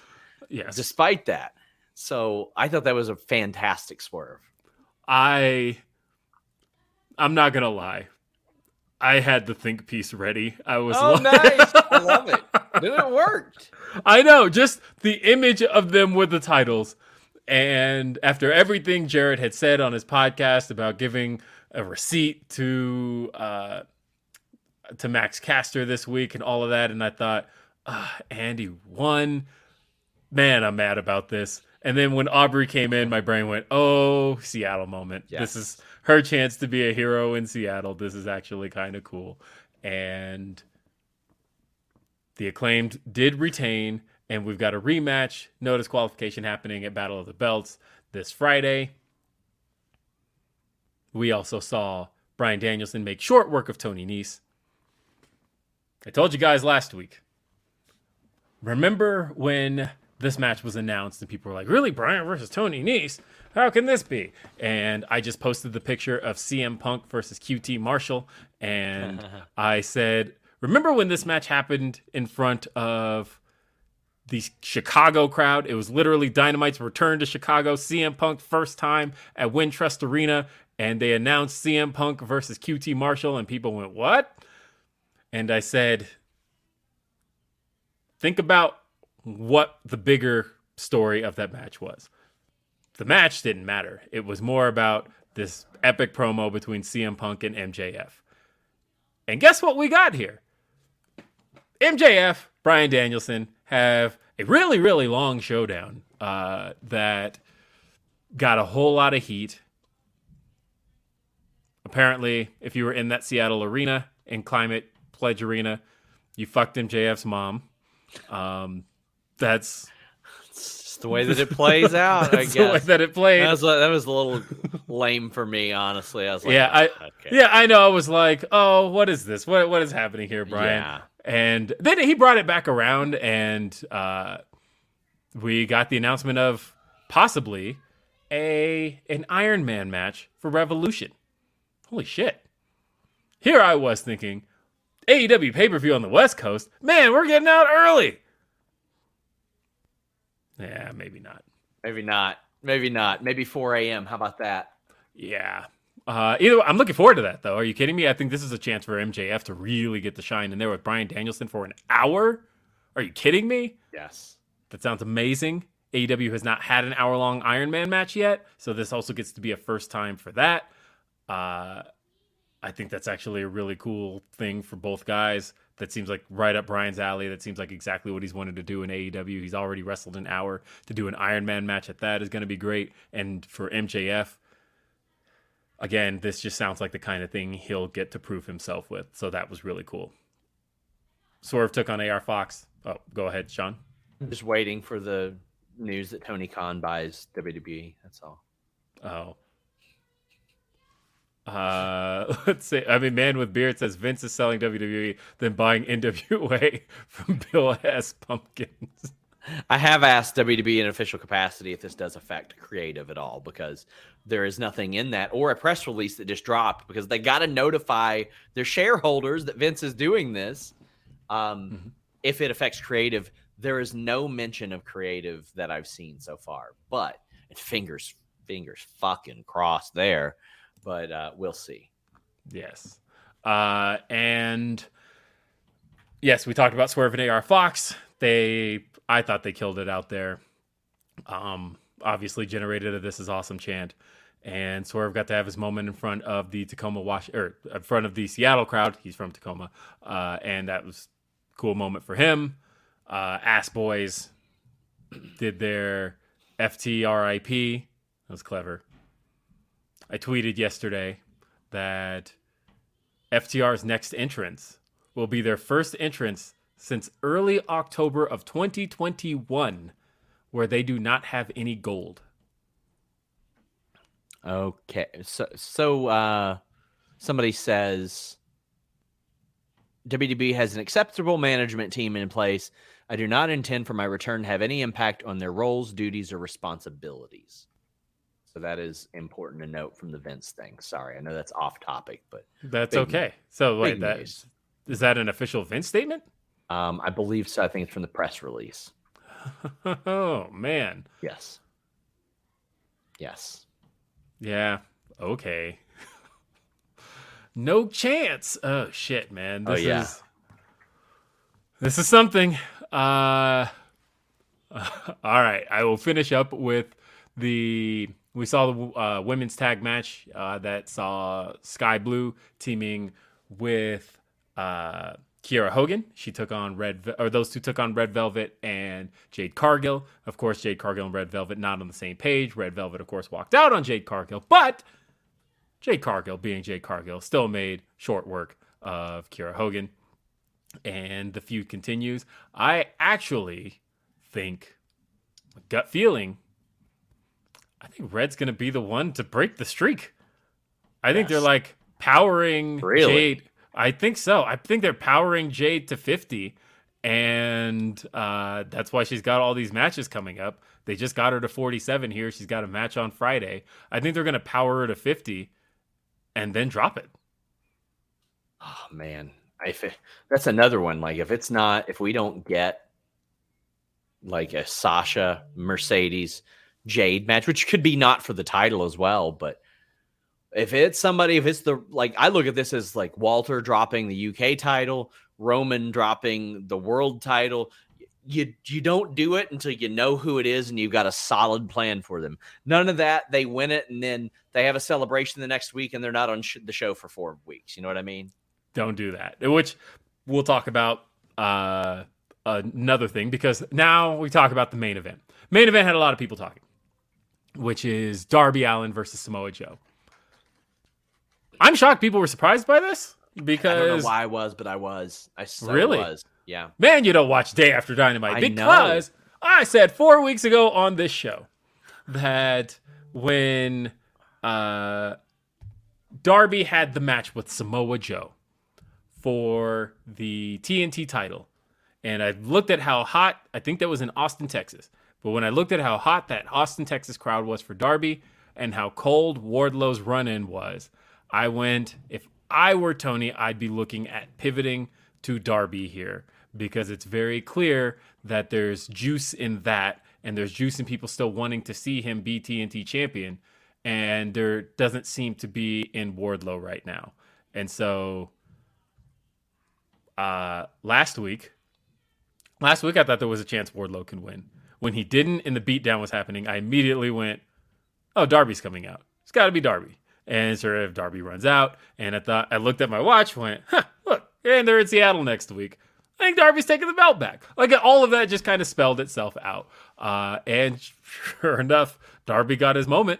He was the Seattle guy. And I think being a day one AEW guy was the reason that they made sure that there was a true moment here. And Darby got to beat Samoa Joe. Wasn't exactly ultra clean. They had the exposed turnbuckle used against Samoa Joe that allowed Darby to get the win. I'm okay with this. I thought Darby was my favorite TNT champion, to be honest. It all happened during the pandemic, and I hated that he never really got a run in front of the fans, that as far as he was concerned, all those great title defenses he had, Scorpio Sky, he had Jungle Boy. There were some great matches that took place in that run, and none of it got to take place in front of the fans. So to me, I thought if anybody should have gotten a chance at a redo, to me, it was Darby Allin. And he beat Joe. Yeah, I don't know why I was surprised, especially considering it was the main event of this. I think maybe because I had been given some really, really good information that Wardlow, not only was Wardlow supposed to win the title, that Hobbs is no longer slated to win the title, because I was told that he was in line for a pretty significant push like that. And of course, as we know, plans change, but I don't know when the hell this plan was put in effect, because it makes an awful lot of sense that this was the main event. That's how they go off the air. I thought that was really good, especially with the pep talk that Sting gave to Darby and all that. But yeah, we got the confetti that I thought we were going to get last week. I honestly, like I said, I thought that I said 4 weeks ago on this show. I was like, if I were Tony, I'd be pivoting to Darby. Like, you can just hear the crowd reactions, and it feels like Darby being an original was somebody the fans still wanted. And so we're going to wrap this with talking about, Caden says, 2 days till my 20th birthday. Dynamite and Wrestle Kingdom were great early presents. Currently trying to book a flight to San Jose to see the GOAT. I mean, that's cool. I wouldn't necessarily fly anywhere to see a goat, but if you into farm animals like that, please go right ahead. No, I'm just kidding. If you, I absolutely would as well. That's somebody I would go out of my way to see. And if you can go, Caden, go see the GOAT. Orion Ben says Rick Ross versus Hangman in the FCC match. Hide the kids. Didn't even talk about the Moxley and Hangman promo. They had a showdown that almost didn't go down because no one could hear it in the arena. Sounded great to the audience on TV, but no one in the building could hear it. Nobody in the building could hear it. Then we couldn't hear it after the second mic. What a mess. Yeah. Blame Mike Mansturi, I think. Yeah, it's his fault. They brought it around very quickly. Yes, they did. Let's see. Mr. Faze says, didn't Tony say we would hear about the weekly ROH show and New Japan involvement after January 4th Dynamite? I think he just said in January. I don't remember specifically when. Eric Brady says, is it Monet like her tweets in profile and half the merch, or is it Monet like the New Japan graphics say? Of course, he's got the accent on the E different ways. I don't know. I don't think anybody knows, because some are using an apostrophe. Her trademark uses an apostrophe. I think it is literally just a hold your E key down on your virtual keyboard and decide which one you want. How do I do it on the on my regular keyboard? Hold on. I just Google it and then copy and paste it from Google. That's what I did. It is Alt 0232. Come on. Hold on. Alt 0232. That worked. Yeah. So why do we got to do this? My God. Ricardo says, between Wrestle Kingdom and AEW last night, we the fans won. Agreed. Redmond says, did TK decide to change how Mercedes debuts because everyone predicted it? The Wrestle Kingdom debut went exactly as predicted, taking away some surprise factor. I don't know. I think, to me, the Shida and Tony plans had to have at least been in place at the end of Dynamite 2 weeks ago, when Shida and Tony made the save. Or when Tony and Saraya made the save on Shida at the end. I feel like it had to have been in place then. Pro Wrestling Podcast says, that Mercedes girl looks a lot like Sasha Banks. I could see it. Ryan Sullivan says, I'm furious if I'm an investor in WWE. Vince is not needed for a sale and likely actively hurts one. Listen, if you are an active WWE investor, I mean, you're not in an uproar at this particular second, but right now, it looks like he's trying to force a sale. And right now, it looks like, keep in mind, he's a liar, that he wants to keep the current management in place and just force a sale, which, if you look at things and he wants to sell the company, well, I mean, that is his right to do that. But if you're a WWE investor right now, you just hope this doesn't affect rights fee negotiations where somebody says, well, we're only giving you this money if you get rid of the company type of thing. There's a lot of moving parts here. Yeah.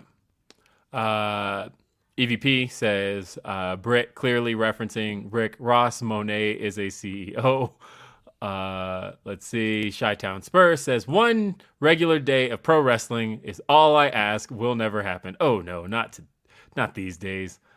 Eloquent says, shocked MJF didn't roast the Seahawks or Sonics. He did actually before the show to get himself heat. This is kind of a new MJF thing of before Dynamites now. He's actually roasting the crowd beforehand to really get himself TV heat, which is an old Chris Jericho tactic. Yeah. Chris Jericho used to do that during commercial breaks, during things along those lines. Chris would open...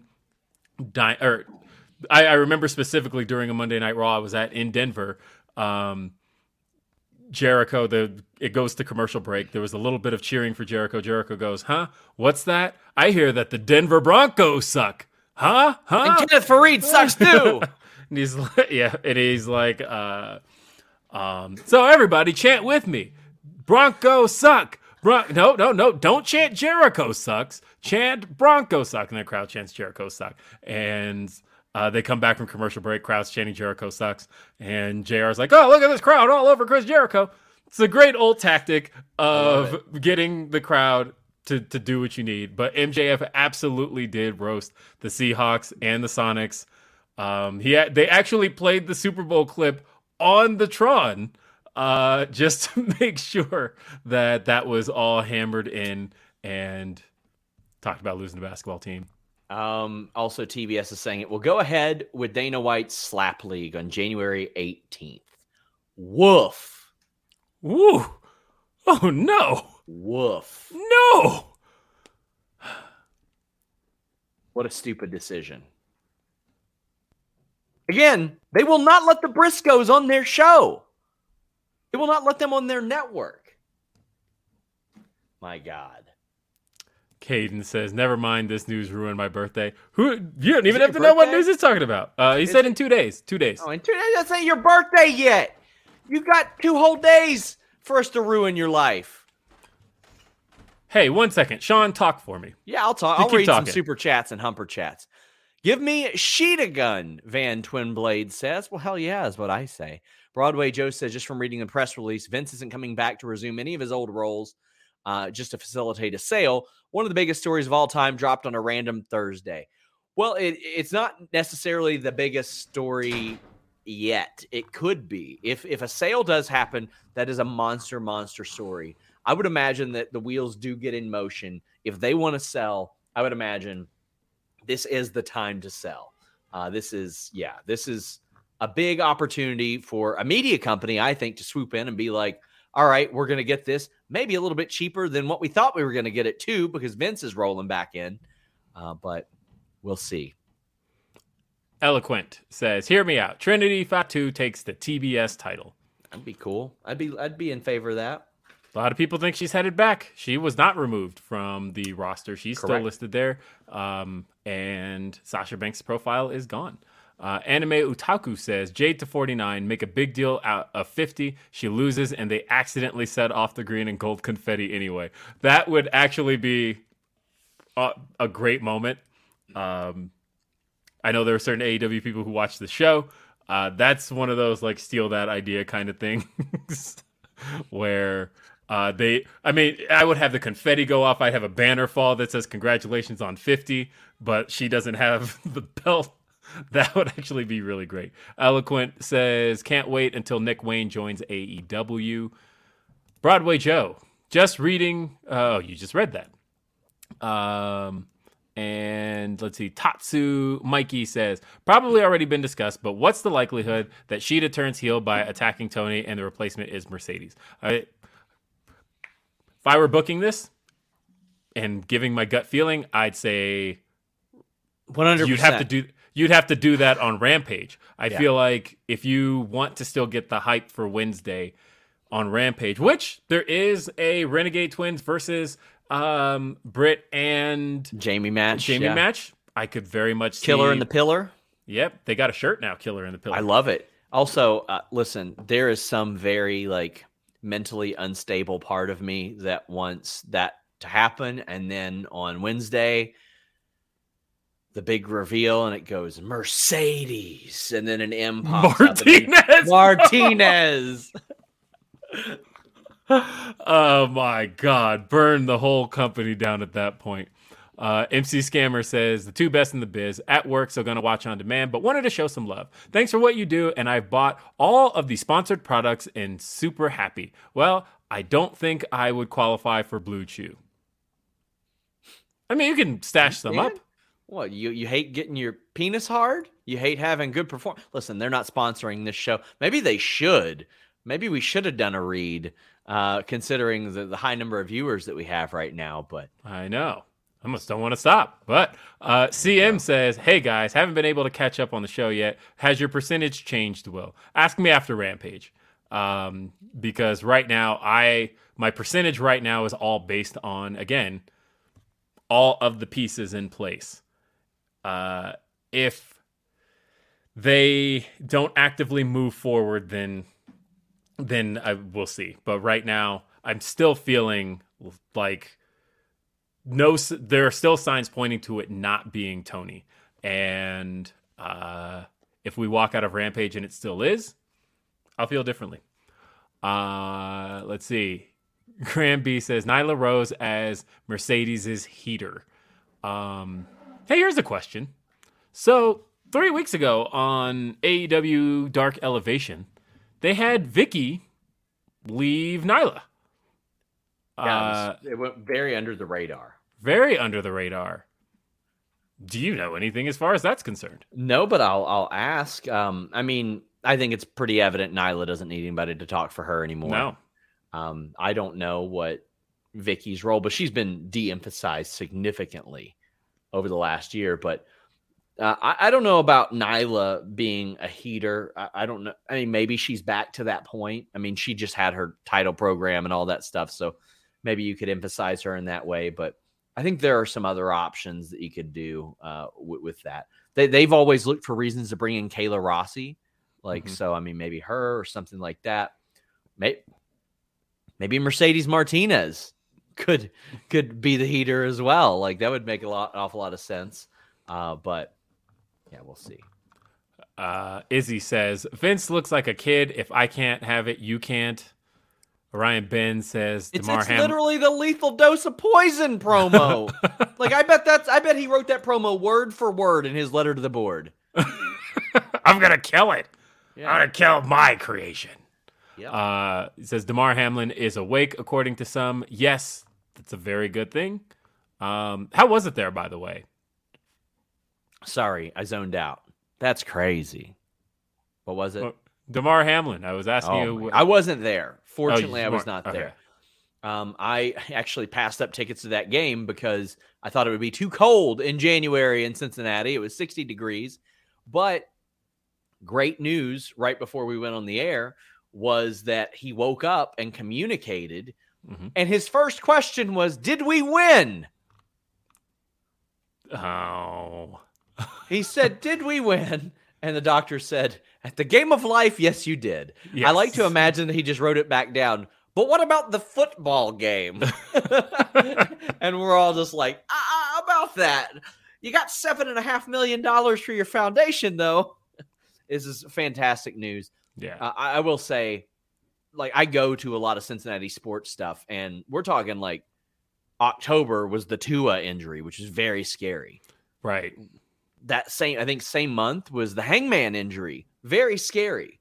And now this also happening. It's been along that river, man. It's been pretty rough lately. Unfortunately, a man did not lose his life on that night. And yeah, it's just very, very glad he's improving. Pro Wrestling Podcast says Mercedes Benz. This AEW is brought to you by Mercedes Benz, the best or nothing. Let's see. Basonomics says, Sean, wait, what is your sweater? What is your favorite Pokemon? Love you. Timberland sweater. My favorite Pokemon is Meowth. I would stubbornly not evolve Meowth just because I liked him so much. Team Rocket. I have to tell you, I've actually been... so my son's been educating me on the world of Pokemon because I was into the first 150, like Same. most people my age. And then after that, Pokemon was just never really my thing, right?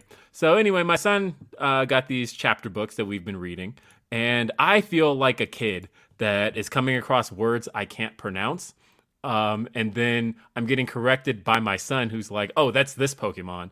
And then so it's funny reading Pokemon chapter books because the dialogue of Pokemon is literally just their name. But if I don't read it in the correct tone, I get corrected by an 8-year-old.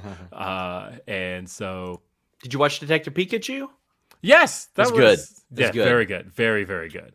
I think, honestly, the last 3 years of video game movies, between Pokemon and the Sonic movies, great shit. Meet Normus says, Happy New Year, the year of Mob Boss Sheeta. I think she turns tomorrow night, beats the brakes off of Tony to open the door for Mercedes. It's the thing we just talked about. And ShotKid29 sent us 2 super chats or humper chats. This one is I like Dave, but my one criticism is he can sometimes speak like his opinion is fact. To me, the fact Brian and Dave are also split on Mercedes speaks volumes as well. And ShotKid29 also says in this, Vince legit went, if I can't have it, no one can. Yeah. I mean, I could understand a man in his position being like, I do want to participate in these rights fee deals, but being like, well, I'm going to turn them all down if I'm not, then no. No. Sean Ross Sapp, the big draw. Look at this guy bringing the numbers to Day After Dynamite. I love it. You do pretty good on your own, but I appreciate everybody showing up. Caden says, no Kenny winning the U.S. title reference? Weird. You're weird, Caden. Well, as I said at the end of Raw post-show, in case you didn't see it, I'm going to repeat this again. So you might be thinking, man, love Sean Ross Sapp, love Will Washington. But man, wouldn't it be great if Denise Salcedo was here?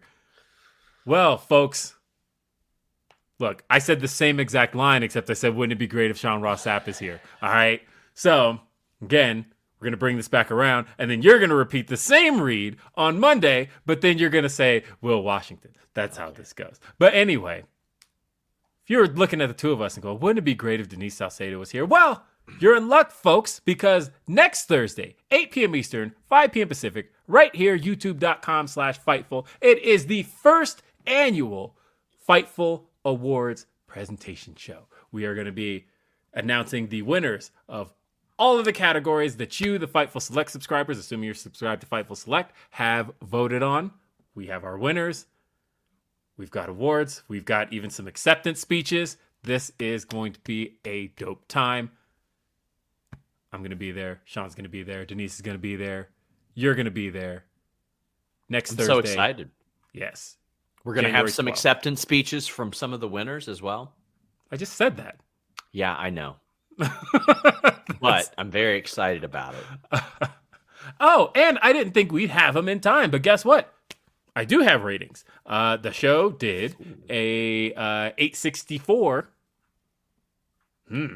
That is right in line with last week, but still not great. Number 4 on cable, 0.26 rating.